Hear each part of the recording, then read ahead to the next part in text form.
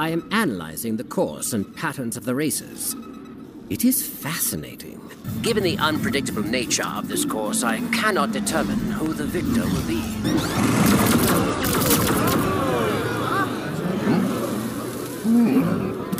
A friendly reminder to all our spectators, be mindful of blaster fire. Zafatomo Speedway is not liable for any injury, death, or disintegration. Thank you. Looks like you're done to me. One last race. If you win, we pay you double. I have no record of that system. Because the best treasures usually aren't found on maps. What exactly is the heart of the mountain? A rare crystalline stone. Some say it's the key to an ancient power. These etchings are easily 1,000 years old. Older. Much older. Relax. There's always a way out. We just have to find it. It's part of the puzzle. It's a pattern. You need to align the symbols in the right order. I sense a plot to destroy the Jedi. Hello there. The highest levels are involved in the conspiracy. Nancy Pelosi is Emperor Palpatine. We must be the great arsenal of democracy. I love democracy. All who gain power are afraid to lose it. Fear. We'll keep the local systems in line. Truths we cling to depend greatly on our own point of view. Welcome to the Conspiracy in the Force podcast. Star Wars, conspiracies, and more. With your host, me, Conspiracy Kyle. Rebellion's built on hope. For God commanded the light to shine out of darkness. As long as there's light, we got a chance. This is what Luke says before he goes to the toilet. This is Red 5. I'm going in. Good morning. Sunday morning.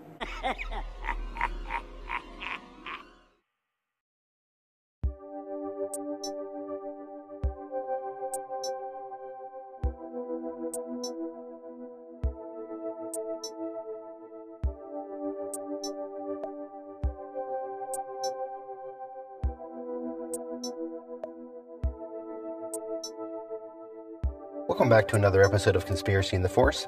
I'm your host, Conspiracy Kyle. Sorry for the delay on the Bad Batch recap shows. I felt that the latest two episodes didn't have enough meat on their bones to discuss individually. So this episode will combine story elements, conspiracies, and biblical parallels and truths from both episodes together.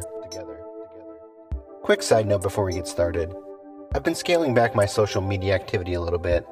It's becoming a distraction from other things in my life, so I'll be on there very sporadically for the time being. However, if you do want to connect with me on there and see what I'm up to, I'm at Conspiracy Kyle at Twitter and Instagram.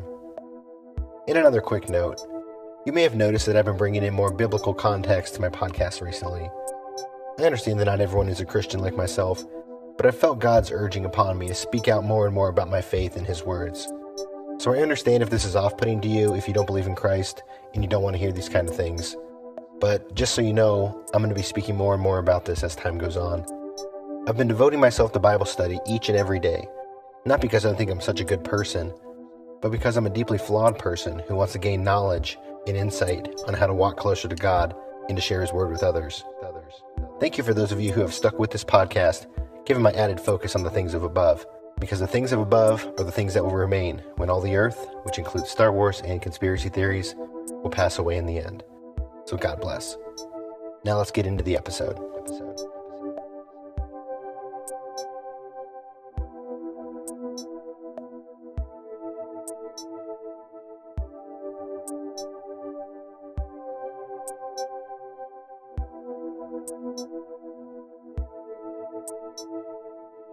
Episode 4 of The Bad Batch Season 2, titled Faster, was a fairly straightforward episode about Wrecker, Omega, and Tech accompanying Sid on a mission to earn more money in a sport called riot racing. Now, nothing jumped out to me of major quote-worthy importance on the first watch of this episode, but on second viewing I found some interesting nuggets for discussion. Not to be confused with the Nerf nuggets that the other Bad Batch members were out retrieving in this episode. For one thing, this episode involves going double or nothing in a dangerous race. Now, for those not familiar with that term, it basically means that you lose a match for money, and instead of paying up, you rematch for double the money. This strategy, of course, works out for the Bad Batch. But in reality, it's bad news. I used to play a lot of video poker at casinos, and there was always an option to double up whenever you had a winning hand. You then had to select one of 5 face-down cards to attempt to beat one card face-up that the computer had drawn. As you would imagine, the odds are always stacked against you, and it's very difficult to win. And when you do lose, you lose that hand that you would have otherwise won. The casinos know all about greed and profit from it. To quote the Apostle Paul in 1 Timothy 6, verse 10, "For the love of money is the root of all evil." So back to the episode.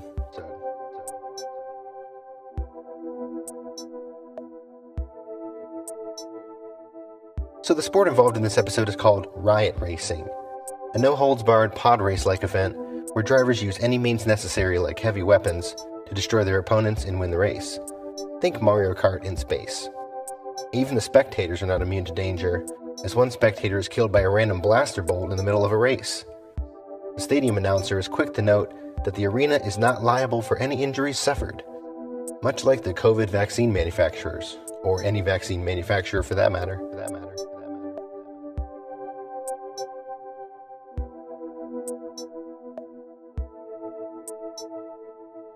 Later in the episode, when the gangster threatening the crew accepts their offer of the double or nothing, a second COVID vaccine parallel slips out.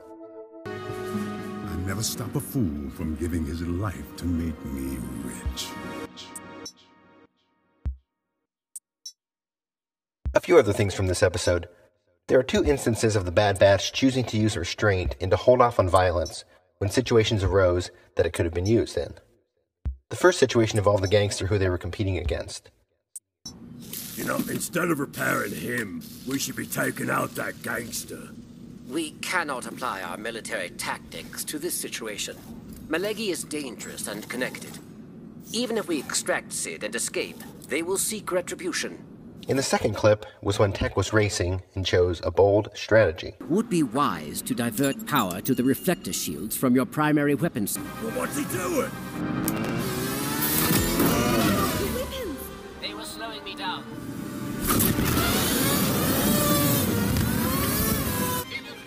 What are they doing?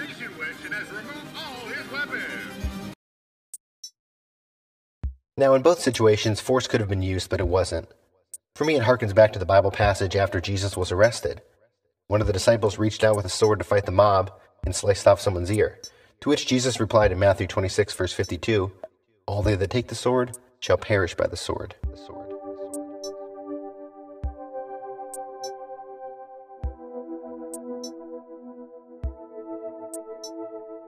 During these 2 seasons of the Bad Batch, we have seen the Bad Batch use several different methods of non-lethal combat, including using stun blasts on their enemies. It's amazing to see in our world that many of those advocating for gun ownership, which to be clear I'm 100% for, they seem to have a bloodthirsty nature when it comes to their use of guns. I've heard it many times where conservative Christians are almost excited about the opportunity to gun down a criminal that enters their house. Now, would they be justified in doing so? Yes, of course. But to be anxiously waiting to do it can make you no better than a mere murderer, and definitely not someone who's actively following the teachings of the Bible. Finally, in this episode, Tech is analyzing the course and watching to determine who he thinks will be the winner. However, he deems that the racing environment is too unpredictable to determine who the victor will be. Luckily in this world, for those of us who are Christians, we know that regardless of how the chaos of the current day manifests and changes over time, we know that God wins in the end. Now, yes, I know that's one of those catchphrases Q used to love posting, God wins, it's going to be biblical, etc. But it's really true. In Revelation 22, verse 13, it states, "Of God, that he is the Alpha and the Omega, the beginning and the end, the first and the last." Now on to episode number 5, titled Entombed.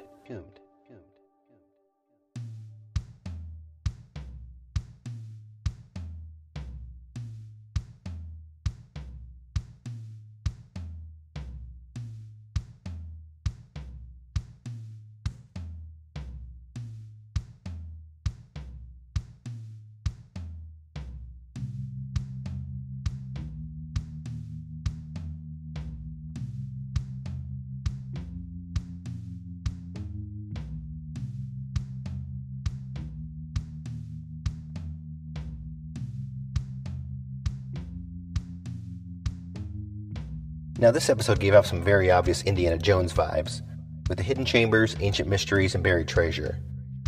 The main theme of this episode was about gathering up an ancient artifact called the Heart of the Mountain, from an ancient world that predated many of the modern civilizations in the galaxy. However, as this episode unfolded, you found out that by obtaining this treasure, it caused more harm than good, and it caused chaotic activity that sought to destroy the entire planet. Now, for this episode, let's just talk big picture instead of individual quotes. The main thing I took overall is that some things are better left alone. I know everyone who's in conspiracies loves digging into info about ancient mysteries, aliens, pyramids, hidden history, mythical symbolism, and the like, which are all very interesting things. But in the grand scheme, it can often be a fruitless effort to go down too many rabbit holes. And it can do more harm than good if it takes away from living your life with your family and trusting in God. Hence, this is why I'm scaling back my social media activity. We will never know all the mysteries of the universe we live in and the planet that we live on. No matter how many documentaries we watch or how many books we read, we will never be able to fully grasp the wonder and mystery of God's creation. And that's intentional. Think back to the story of the Tower of Babel in the Bible. They wanted to build a tower to heaven to be like God, and it completely backfired on them. For me, I trust in God, I have faith in Christ, and I'm reading the Bible. Conspiracies and all these other things are very important to look at and to understand, but for me, that's what I'm focused on. Thanks for tuning in to another episode of Conspiracy in the Force. I'll be back next week with a new episode, either on the Bad Batch or on another topic, which I haven't given much thought to as of yet. May the real Force, which is God, be with you.